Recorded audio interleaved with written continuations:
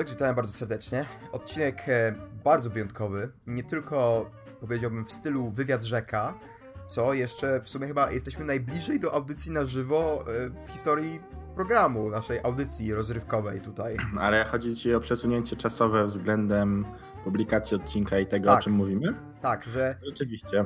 prawdopodobnie... Chyba się tak złożyło, że będą to tylko 2 dni i to w zasadzie niepełne nawet.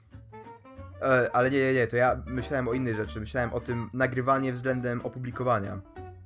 A, no to też, to swoją drogą, czyli 2 w 1 w zasadzie. 2 w 1, czyli no już naprawdę, łącząc te dwa czynniki razem, to już można powiedzieć właściwie, że audycja na żywo. Wydaje mi się, że to jakby już możemy to on air sobie dodać, prawda?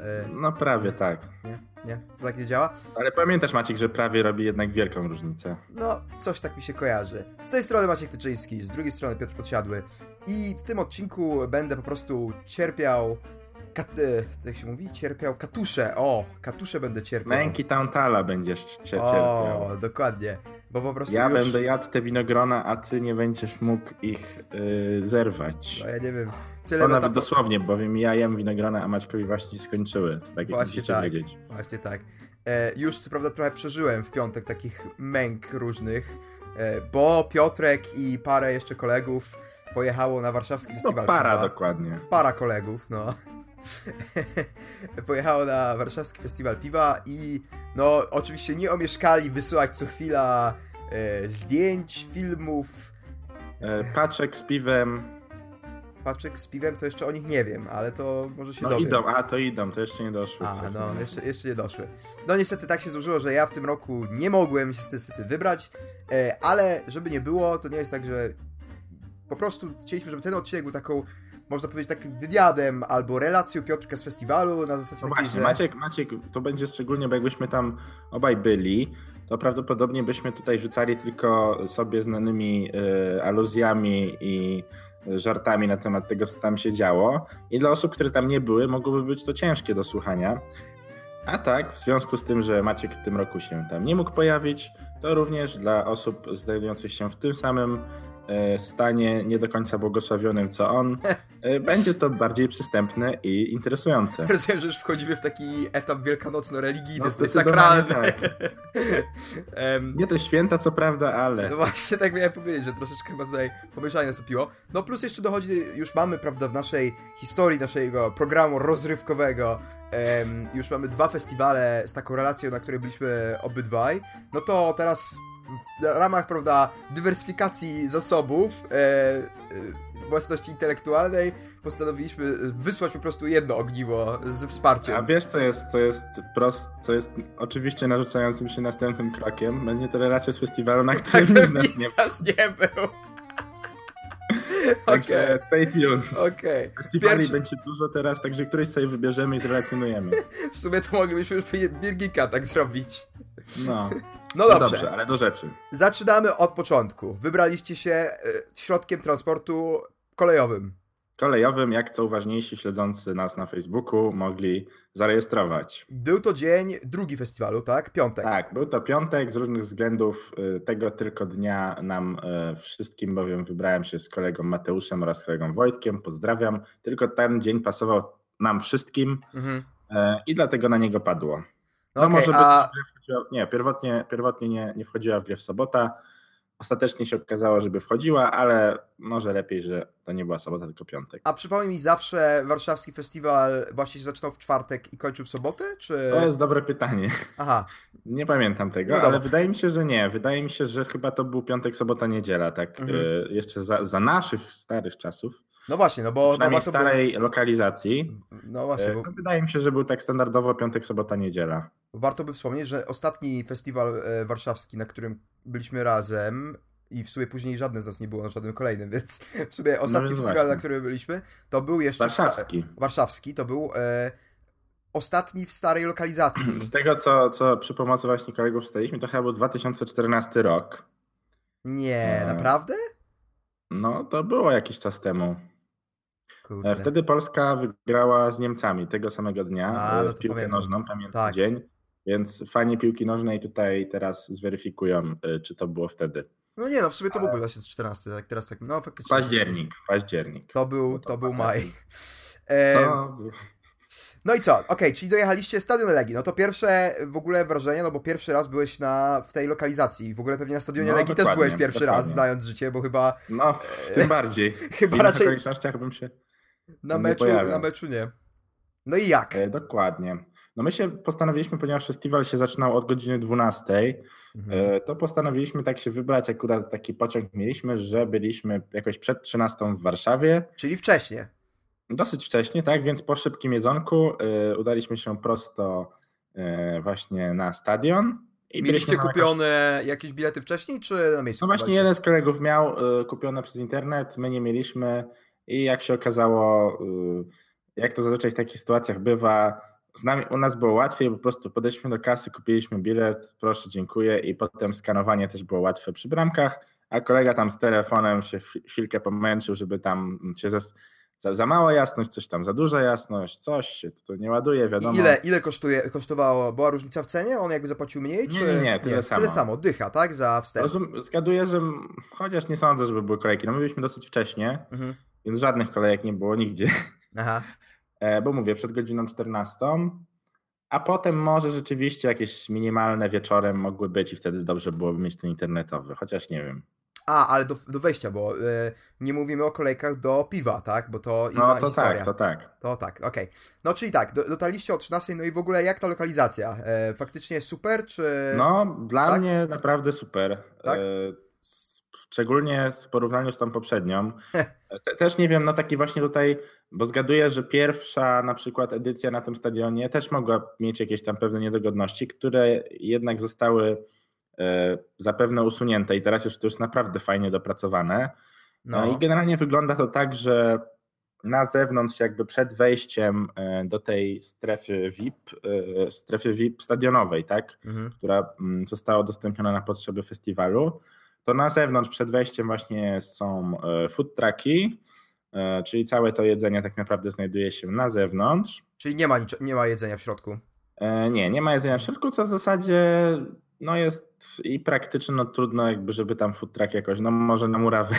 Ale można wychodzić i wchodzić dowolnie, tak? Między tymi food truckami. Tak. Bramki jakby są na stadion. Aha, czyli, ale jak już się właśnie wyjdzie poza ten stadion, to już nie można wrócić, tak? No tego nie próbowałem, ale przypuszczam, że nie. Okay. Przypuszczam, że nie. Z tego względu się zdziwiłem, że właśnie były też 2 food trucki były ustawione przed bramkami jeszcze. Pewnie jakoś nie dostały, nie wiem, nie zawarły umowy tak z festiwalem czy coś, a chciało jednak trochę skorzystać na tym. No tylko to dla osób, które kupiły te jednorazowe bilety, to chyba średnio wchodziło w grę, żeby wyjść i właśnie wrócić. Okay. No i były tak naprawdę 3 piętra do dyspozycji. Na tym parterze w zasadzie była tak zwana strefa nowych browarów, taka, tak, najmniejsza zdecydowanie, ale przy tym taka fajna kameralna i rzeczywiście były tam te dosyć świeże browary. Na drugim piętrze to było zdecydowanie najobszerniejsza przestrzeń. No wszystkie te, powiedzmy, to najbardziej zasłużone polskie browary i browary zagraniczne. I z tego też piętra jest wyjście na trybunę. No i ostatnie, 3 piętro, tam właśnie też ono takie bardziej kameralne, mniejsze, ale też właśnie polskie browary z tych też bardziej znanych. Okay. I przy czym należy dodać, że na piętrze tym największym znajdowały się piłkarzyki, co Ciebie szczególnie zainteresuje, a na tym piętrze najwyższym znajdowały się flipery. A, to ci widziałem jakieś zdjęcia. Fliperów. Także tak to było rozwiązane. Ale dało się zagrać w którekolwiek, czy były takie kolejki, że... No właśnie i tutaj trzeba napomknąć, że duży plus miało to, że my się tam zjawiliśmy o tej godzinie właściwie przed 14, bo było naprawdę pusto. Trzeba też dodać, że była udostępniona szatnia bezpłatnie, także to super wygodne. To fajnie. No my z racji tego, że byliśmy wcześniej, to kolejki też tam żadnej do niej nie było. I do piłkarzyków tym samym też, więc sobie jak najbardziej pograliśmy. Pod wieczór natomiast były oblegane jak najbardziej. Tak zresztą jak wszystko, tak, czyli stoiska z piwem, miejsce do siedzenia, toalety i tak dalej. Czyli tłumy wielkie, tak? Wieczorem? Rozumiem. No pod wieczór już zdecydowanie tak. Zdecydowanie tak. A my przez te tak naprawdę do tej godziny takiej 16, no 17 nawet było dosyć luźno. I skorzystaliśmy z tego jak najbardziej właśnie biorąc... Ale były już jakby wszystkie piwa, które jakby były w takim trzonie tych festiwalowych, czy... No w trzonie tak, te takie powiedzmy podstawowe ale... tak, natomiast większość tych tak zwanych, twoje ulubione słowo, sztosów, no one były podpinane, były ustalone godziny od tak 18 do 21 tam. O godzinach tam 18, ale było to jakby 19. było to ogłoszone przez browary wcześniej, że miały napisane... Tak, było, wisiało na tablicy jak byk, że o tej godzinie jest to, o tej to i już na dobre pół godziny wcześniej się ustawiały kolejki. No ale żeby spróbować tych piw, trzeba było faktycznie się w tych kolejkach ustawić, czy była szansa spoza kolejki, czy tam, że później jeszcze były nalewane, czy małe były ich ilości? Nie, znaczy to zależy od piw, ale w większości jednak trzeba było w tej kolejce stać, bo to były takie te małe beczki, tak, i to piwo się kończyło. No w niektórych przypadkach wiem, tak jak na przykład to zupełnie paradoks, ale chyba Fest Buba, leżakowana w beczce, tylko nie Extreme, bo tej nie było na festiwalu w ogóle, tylko ten jakby składnik do uzyskania Buby Extreme, do wymrożenia. No. On był dosyć długo tak dostępny, mimo dużej kolejki, która była wcześniej i to takie dosyć dziwne, natomiast po większość piw rzeczywiście one się kończyły dosyć szybko. No dobra, a jakby to, że nie było właśnie, bo z tego co wiem, to się nie zmieniło, tak? Że na festiwalu nie było żadnych żetonów, nie było żadnej tam pij ile degustuj ile chcesz, tylko po prostu każde stoisko ustawiało swoje ceny, swoje próbki, czy tam swoje objętości i była płatność, tak, gotówką podejrzewam na stoiskach. Tak jest, tak było. I tutaj, bo się tak nastawiliśmy właśnie asekuracyjnie też z przeświadczeniem, że to musi być gotówka, a okazało się, że bardzo wiele stoisk, no nie zaryzykuję też, że wszystkie, ale bardzo wiele miało normalnie możliwość płatności kartą. Z jednej strony spoko, ale z drugiej strony trochę to jest zdradliwe, prawda? No to tak, ale wygodne też jednak, no umówmy się. Chociaż też trzeba dodać, że na parterze były bankomaty, także dla każdego, każde rozwiązanie, jakie kto chciał uskuteczniać, było możliwe, że tak powiem. No okej, rozumiem, że stosowaliście słynną strategię, mianowicie, że każdy bierze inną próbkę i próbujecie od siebie, tak, żeby spróbować jak największej ilości. Tak jest i tym sposobem, bo właśnie też takie szkło kupiliśmy, nie festiwalowe, bo festiwalowe były ten słynny Rampiszon, który był po pierwsze duży i po drugie nie czułem jakoś, nie przypadł mi wybitnie do gustu. Aha. A drugim szkłem było taki zwykły shaker, bardzo podstawowy, pojemności 300 ml. Natomiast no, my chcieliśmy coś takiego bardziej degustacyjnego i właśnie udało się na stoisku bodajże browaru Szałpiw nabyć szkło niebrandowane, co w sumie całkiem pozytywne. To takie jakby teku, tylko że z produkcji Krosna. Nie wiem, czy kojarzysz, takie troszeczkę jakby bardziej się zwężające ku dołu. No kojarzę. I tam 300 ml się mieści, tak? Tak. Tutaj cechy nie było na tym szkle, co miało jakby w zależności od stoiska albo lali pod korek, wychodząc z że jest 300, albo tak lali asekuracyjnie mniej, bo że na pewno tu jest więcej niż 300. Także, no ale myślę, że wyszliśmy ostatecznie w rozrachunku na zero, że tak powiem. Na plus. No okej. Czyli kolejki pod koniec, czyli dobrą radą na przyszłość jest na pewno właśnie przyjść wcześniej, żeby uniknąć kolejek, tak? No jeśli ktoś ma możliwość, to tak, no jednak trzeba mieć na względzie to, że jednak po te super piwa i tak trzeba będzie swoje odstać, tak? No, okej, rozumiem. No dobra, no to przejdźmy do crème de la crème, czyli piwa. No i właśnie, i tu się zaczynają schody, ale powiem, pojechaliśmy w 3 osoby, co na początku przynajmniej wydawało nam się jakby optymalną ilością, właśnie tak, że na zasadzie, że każdy bierze po prostu inne piwo, wiadomo, mamy po 300, to każdy po te 100 ml, tak jakby nie patrzeć, każdego spróbuje. No ale tych piw wartych spróbowania było tam tak dużo, że no niestety nie do przerobienia. Aha. Przez te prawie 10 godzin, które tam byliśmy w 3 osoby, no nie spróbowaliśmy wszystkich, które chcieliśmy. No a patrzyłeś wcześniej na to, co tam było dostępne i zrobiłeś sobie jakąś listę rzeczy, które chcesz spróbować, czy tak No na...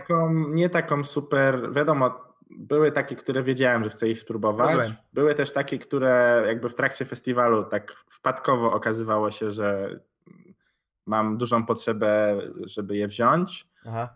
No i też zostały te, które na tej potencjalnej liście były, ale nie starczyło czasu, w sumie pieniędzy może też trochę i przede wszystkim no jakichś takich, no wiadomo, jednak pewną ograniczoną pojemność się ma, że tak to ujmę. Ale Rozumiem. tutaj właśnie, i tutaj pojawia się pytanie, bo my w zasadzie właśnie przez ten cały jeden dzień no nie spróbowaliśmy może wszystkiego i tutaj się nasuwa od razu, że w takim razie może dobrze byłoby być 2 dni, No. ale spotkaliśmy właśnie jeszcze na początku tego naszego pobytu znajomych, którzy byli dzień wcześniej. No i właśnie troszeczkę już mówili, że no, tego drugiego dnia już tak nie bardzo mają co próbować. No, że tam popróbowali te parę, co im się wydawało jakby... Wydawało im się, że więcej nie spróbowali niż się faktycznie okazało, tak? I że już po tych tak naprawdę tam 2-3 godzinach już całą ten listę swoich must try'ów wypróbowali tak naprawdę. Aha. Czyli wydaje się, że chyba optymalnym, znaczy zależy ile rzeczywiście kto chce spróbować, ale wydaje mi się, że jednak optymalnie to takie właśnie 1,5 dnia. Na pewno nie 3, bo to już... Ale może 2, no zależy z jaką intensywnością też się próbuje. No. I właśnie ile się ma, że tak powiem, kompanów do możliwości wymieniania się. No a jeszcze właśnie bo mi się przypomniało, zanim przejdziesz już do konkretnych piw, to wiem, że chyba po zeszłym roku taka największa krytyka, czy tam największy taki ból ludzi, którzy byli na festiwalu, było to, że bardzo wiele stoisk nie oferowało tych próbek mniejszych niż 300 ml właśnie, nie było ani 200, no tutaj ani 100. W sumie tak nie przyglądałem się za bardzo, bo też mieliśmy 300, no i na zasadzie, że i tak wychodzi po 100 ml dla każdego. No rozumiem, że jak jesteście we trójkę, to jest prostsze. Niektóre browary oferowały tam 150 ml chyba, 200 w niektórych przypadkach, szczególnie w przypadku tych droższych, lepszych piw to nie było opcji 0,3 i 0,5, tylko 0,2, 0,4 w ten sposób na przykład. No. No więc mówię, też, ale trzeba dodać albo oddać niektórym browarom to, znaczy zdecydowanej mniejszości, ale że dawali też takie próbki, że tak powiem, w takich naparstkach, tak, żeby w ogóle sobie dla rozeznania, czy chcemy to wziąć, czy nie. Tak jak w pubie normalnie, tak? I to było fajne. Chociaż to zdecydowana mniejszość. Rozumiem. Coś takiego oferowała. No dobra, no to piwo festiwalu. Boom. Piwo festiwalu. No to chyba nie byłbym w stanie tak jednoznacznie wybrać. O, proszę. Wyśliznął się z tego pytania. Naprawdę.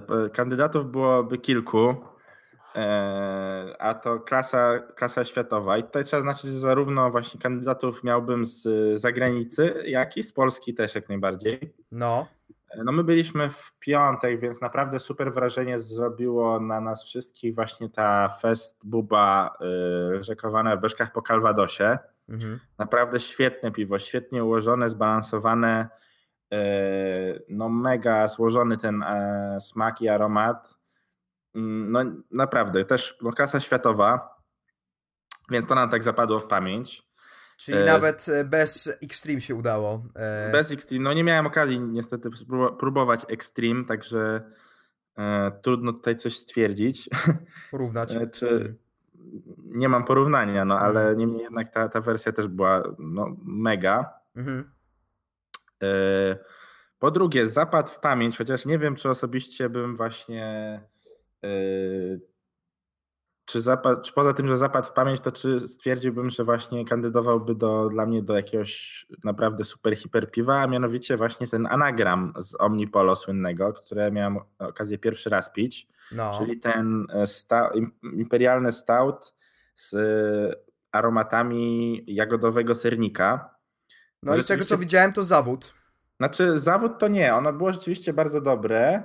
No. Ale dla mnie te aromaty były jakby tak ewidentne i tak no nie przywodzące żadnych skojarzeń z piwem, jakkolwiek by wiesz, czegokolwiek byś tam nie dosypał do tego piwa, w sensie z takich no naturalnych składników, że tak powiem, No. to jakoś mi się to tak troszeczkę kłóciło i jednak było trochę za intensywne te aromaty, jak dla mnie przynajmniej. Mhm. Oczywiście on zapadł w pamięć, bo to już tam powiedzmy jakoś bliższej końca festiwalu piliśmy, więc spośród tych ogromnej ilości piw on zapadł w pamięć, ale takiego, żebym koniecznie chciał do tego wrócić na przykład, to nie mam. Mhm. Też no, świetne wrażenie tutaj ze sceny zagranicznej zrobiło to piwo Bible Belt w wersji Barrel Aged z browaru Prairie, no ale to A takie to kultowe widziałem, ale dosyć to już. chyba wiele bardzo osób się zachwycało, nie? Tak, no rzeczywiście, no tutaj też klasa absolutnie no, światowa. A Co na tu jakim dużo stanowisku mówić. to było? Kto to polewał? Oj, szczerze mówiąc, nie pamiętam, to było chyba razem stanowisko właśnie Evil Twin, głównie Evil Twin, ale nie wiem, kto za to odpowiadał, szczerze mówiąc. Mhm. Się tak nie przyglądałem. A Evil Twina właśnie coś piliście, czy nie? Chyba mieliśmy pić, ale nie wiem, czy w końcu chyba kolega właśnie przez pomyłkę wziął nie to, co powinien. No widzę tutaj jakieś luki w pamięci następują już na Nie, tym etapie. miał być chyba Imperial Biscotti Break, ale skończyło się w końcu na jakimś barley wine'ie. Aha. I to nie z Evil Twina, chociaż może to było w kooperacji. Znaczy Aha. też był dobry, ale no jednak nie, aż tak niczego nie urywał. Mhm. No i cóż, w zasadzie skupialiśmy się jednak też na tych polskich, no bo i trochę ze względów finansowych i trochę z takich względów, że jednak tych polskich też tam było mnóstwo. No właśnie, a jak cenowo? 300 ml właśnie w jakich cenach? No od właściwie nieograniczony przedział, no. Mhm.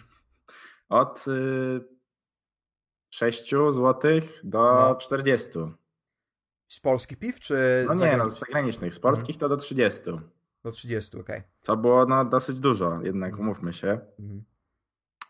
Ale tutaj to takie piwa właśnie jak chociażby Chateau z Artezana. Mhm. No i tutaj było takie poważne moje rozczarowanie. O. Zwłaszcza, że Kapustka? właśnie... Co? Kapustka kiszona? No może nie aż... Chociaż no troszeczkę chyba miałem takie właśnie skojarzenia. No było przede wszystkim dla mnie dosyć takie puste, takie jednowymiarowe. Aha. No fakt, że stawało jakby w szranki właśnie z anagramem i z festbubą. Mhm. Akurat tak się złożyło, bo o tej samej godzinie były podpinane, więc każdy z nas stanął w kolejce po co innego. No, ale to Ale Chateau jakie tutaj w naprawdę. ogóle taktyki i strategie trzeba stosować, że wysyłanie, prawda? No dokładnie. Jednostek o określonej godzinie. Jakiejś grze Dokładnie. strategicznej. Ale tutaj muszę powiedzieć, że był poważny zawód. Mhm. Także chyba za szybko się po butelki nie będę biegał. Aha. Ale świetne wrażenia na mnie zrobiły z kolei portery wędzone z Widawy. Okej. I tutaj zarówno ta wersja 24 leżakowane w beczkach po bourbonie, no po prostu świetny efekt, jak i ta nieleżakowana w beczkach, tak to Fifth Anniversary Imperial Porter, też tak samo klasa po prostu top. Także naprawdę też super piwa. No i co? Z takich, które by jakoś jeszcze zapadły w pamięć, to tak nie do końca może pozytywnie, ale na pewno zapadło właśnie Mr. Hard Rocks Sweet Dreams z pracowni piwa. Czym się ta wersja charakteryzuje? Ona się charakteryzowała jakąś po prostu niebotyczną ilością laktozy, co powodowało, że chyba naprawdę, nie pamiętam, czy kiedyś piłem tak słodkie piwo, Serio? ale no, było strasznie mnie wymęczyło tą słodyczą. Także no to było przegięte z kolei. Też z takich lekkich rozczarowań, no to dla mnie ten Imperator Bałtycki w beczkach po sherry leżakowany. No, pierwsza warka czy druga warka? Nie, no to była pierwsza w ogóle, z tego co wiem. To była premiera, tak? Ten sherry Oloroso. A, rozumiem, no. To co w kartonikach też w wersji butelkowej. No, było dobre, ale dużo lepsze niż, właściwie nie wiem, czy w ogóle bym powiedział, że lepsze niż Imperator Bałtycki, ten podstawowy w dobrej formie. Chyba nie. Też troszeczkę. Wydaje mi się, że tutaj mogło być to tak, że właśnie do beczek poszła któraś z tych warek Imperatora, taka niekoniecznie super, bo wiadomo, że Imperator no bardzo się różniły te warki, przynajmniej z tych, co ja próbowałem, więc istnieje szansa, że tutaj poszła taka nie z tych super hiper. No i wyszło to tak. No były rzeczywiście tego sherry nuty, ale nie jakieś bardzo intensywne. No cóż. Także no może jeszcze do spróbowania ewentualnie na spokojnie, ale oczekiwania były większe na pewno. Rozumiem. I tutaj z kolei właśnie też z browaru Pinta ten rye wine argentyński, że tak powiem, no to było przedziwne dla mnie piwo, bo ono z każdym dosłownie spróbowaniem w trakcie picia jednej jakby próbki, ale po każdym łyku totalnie zmieniało smak po prostu w jakieś różne, przedziwne strony. Ale to było rye wine, tak? I co tam było z tej Argentyny? Znaczy ono było uważane chyba w kooperacji z argentyńskim browarem, natomiast nie wiem, czy tam były jakieś dodatki w sumie takie szczególne bardzo. No natomiast naprawdę zupełnie, kompletnie nie umiem jakby nic jednoznacznie o tym piwie powiedzieć. Ono na pewno jest jakby do powtórki, po prostu co łyk to zupełnie jakieś inne wrażenia. No to ciekawe. I to zarówno w jedną stronę, jak i w drugą, także bardzo dziwne. Huśtawka emocji, ale to na którym etapie było pite, bo to jest jeszcze... Nie, no właśnie na dosyć wczesnym i to było chyba jakby w pierwszym rzucie tych mocniejszych piw, które żeśmy wzięli. Okay. Więc cóż, no tutaj dziwne, bardzo. Rozumiem. No ale cóż, był też rzut, że tak powiem, Vermont IPA do porównania.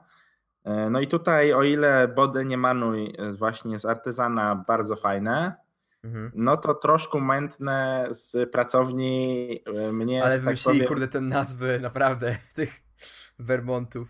No ale mnie tutaj, że tak powiem, aromatem ciasta takiego drożdżowego jak do pizzy czy do czegoś po prostu zabiło. To z pracowni? Tak, no za dużo. Ja rozumiem, znaczy wiadomo, trzeba zostawić troszeczkę drożdży, żeby było gładkie, ale tutaj było chyba ich niestety zostawione tyle, że no takimi świeżymi drożdżami dawało po prostu. Ewentualnie jak się rozrobi też do piwa. Ciasto na pizzę zrobić, tak? Tak. No więc tu było zdecydowanie artyzan w tym starciu wygrał. Ale też no warto wspomnieć, ciekawe jak to się będzie rozwijać. Poszliśmy wesprzeć, no i tak się przywitać właśnie z browarem Ziemia Obiecana, jako że to z naszego łódzkiego podwórka.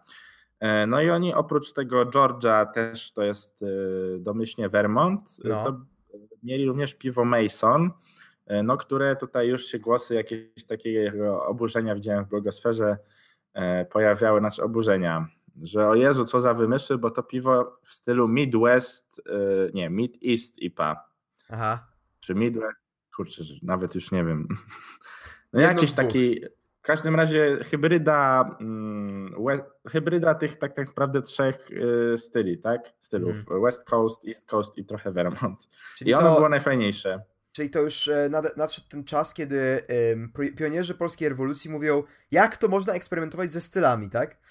No troszeczkę tak, więc to trochę zabawne. No zobaczymy, jak to się, czy inne browary też jakby pójdą w stronę i ten trend też się podłapie. No i co? No było jeszcze trochę innych piw, ale no mówię, jako że nas była trójka i byliśmy tam 10 godzin, to trochę się udało spróbować. No domyślę się. No zdecydowanie te, co wymieniłem na początku, to w takim osobistym topie. No było też dużo kwaśnych piw i takich orzeźwiających z owocami, bardzo, bardzo fajnych. Czy z Radugi, tutaj ja jestem fanem marakui, więc to ich marakujowe na mnie super wrażenie zrobiło. Czy z browaru zakładowego. Także no naprawdę mówię, troszeczkę nie do przerobienia już, bo pamiętam, że o ile na tym naszej pierwszej edycji w 2014 roku, to jakby tak w sumie spróbowaliśmy chyba wszystkiego, co tak naprawdę chcieliśmy. No tak było. I już potem koniec festiwalu to było właśnie takie trochę sięganie po jakieś tam dziwne, zagraniczne rzeczy, tak żeby coś jeszcze spróbować. A tutaj właśnie, no mówię, nawet tej listy takiej must try do końca się nie udało Wykonać. co nie zmienia faktu, że no tyle niesamowitych piw, których spróbowaliśmy, no nie mam w ogóle wątpliwości, że było warto pojechać nawet na ten jeden dzień. Także wszyscy super zadowoleni z tego byliśmy.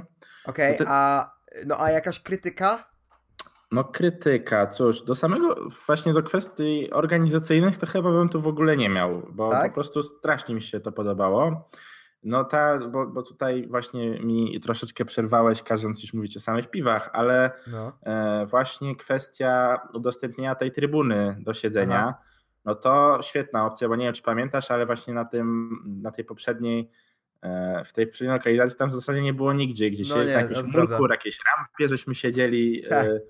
To było jakieś dosyć trudna sprawa, a tutaj rzeczywiście ta cała trybuna VIP była udostępniona, która już pod wieczór to w zasadzie była cała zapełniona, także atmosfera była super po prostu. Wow.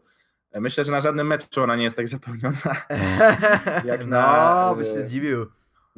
Jak na tym festiwalu. Nie, no oczywiście trochę się śmieję. No jedyną może krytyką to była, że mogło być trochę cieplej. Ale to niestety nie krytyka do organizatorów czy do czegokolwiek, tylko jakby było odrobinkę cieplej, to jeszcze przyjemniej by się tam siedziało.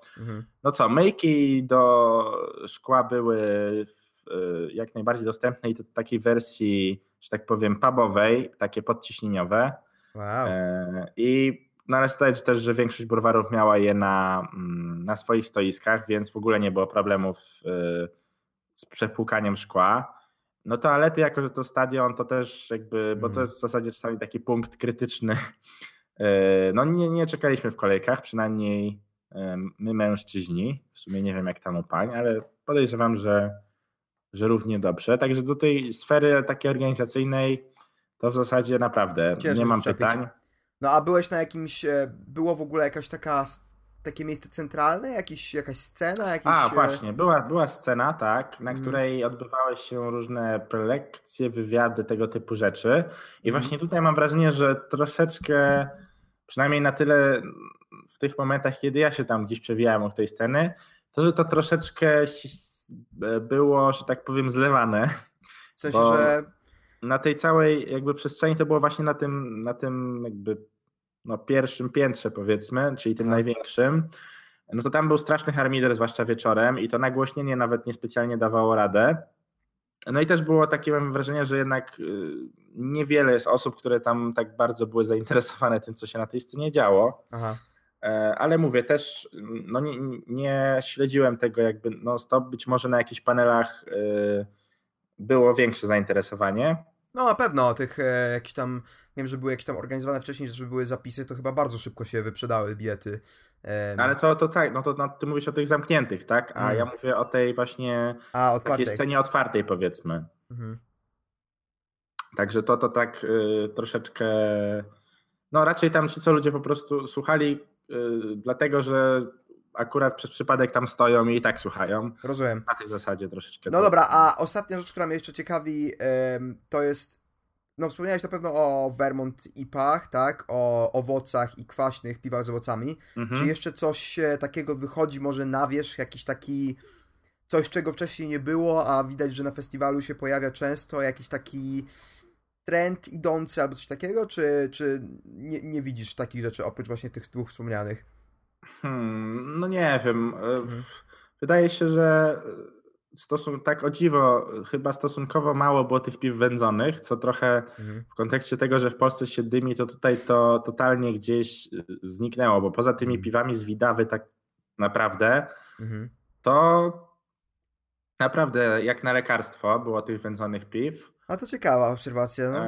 Więc czy browary już tak, że tak powiem, z nadchodzącą wiosną chyba postawiły bardziej na właśnie takie orzeźwienie niż na tą wędzonkę, ale tego było naprawdę mało, także to taka jedna obserwacja. Druga to taka, że coraz więcej z browarów sięga jednak właśnie po jakieś dziwne, zakręcone dodatki. Nawet Ale Browar, który jakby tak nie słynie z super eksperymentowania z jakimiś dziwnymi dodatkami, to też się pojawił ten ich stout z płatkami śniadaniowymi bodajże, z czekapikiem chyba. No. Także no i rzeczywiście widać było na wielu stoiskach piwa z różnymi dodatkami, więc tutaj Odjechanymi. będziemy szli chyba coraz bardziej w różne dziwne rzeczy. Piwoteka oczywiście jest na skalę polską pionierem w tym, ale myślę, że będą inne browary powoli się zbliżać do tego poziomu. No i co? No i można było kilka piw wymrożonych też spotkać. Nie było Buby Extreme, ale na innych browarach właśnie bodajże żebym browarów nie pomylił, nie z profesji, tylko no w każdym razie piwo Blogger wymrożony. Ono akurat tak średnio mi smakowało, ale nie zmienia faktu jakby, że już no i było w dosyć takiej, no może nie super szerokiej dystrybucji, ale nie było tak, że zniknęło, także można było go spróbować i chyba jeszcze parę innych piw, oczywiście nie na pęczki, ale były. Także no oczywiście tych piwa w beczkach, no ale to już nie jest jakaś super nowość. No chyba ich było na takim poziomie już naprawdę dużym. W zasadzie jakby się chciało, to chyba można pić same leżakowane w beczkach na tym festiwalu. I tak jakby zrobić porządny przegląd. No tak, znaczy mogłoby to się skończyć trochę przykro Tragicznie.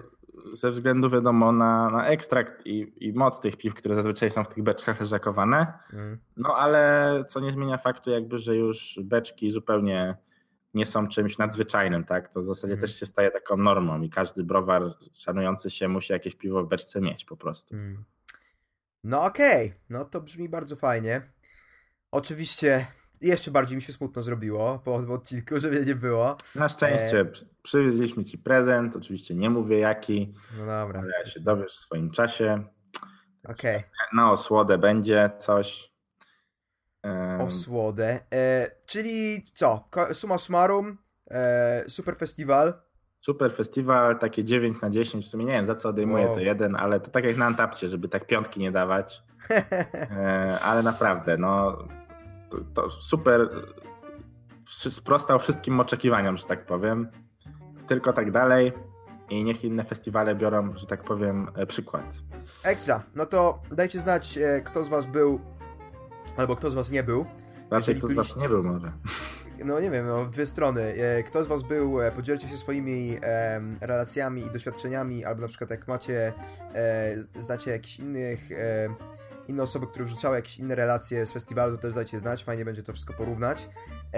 I co? No i chyba sezon festiwalowy rozpoczęty, prawda, z wysokiego C, można powiedzieć. No tak, rzeczywiście, no biorąc pod uwagę jeszcze, że tydzień wcześniej Birgit Mennes, na którym nas niestety możemy zrobić relację właśnie, bo ani mnie, ani Maćka nie było, ale z tego co słyszałem to też było świetnie. No i zaraz tydzień później właśnie WFP, no także teraz te inne festiwale będą się musiały postarać. No, zobaczymy. Także, dziękujemy bardzo za uwagę i do usłyszenia za tydzień. Cześć.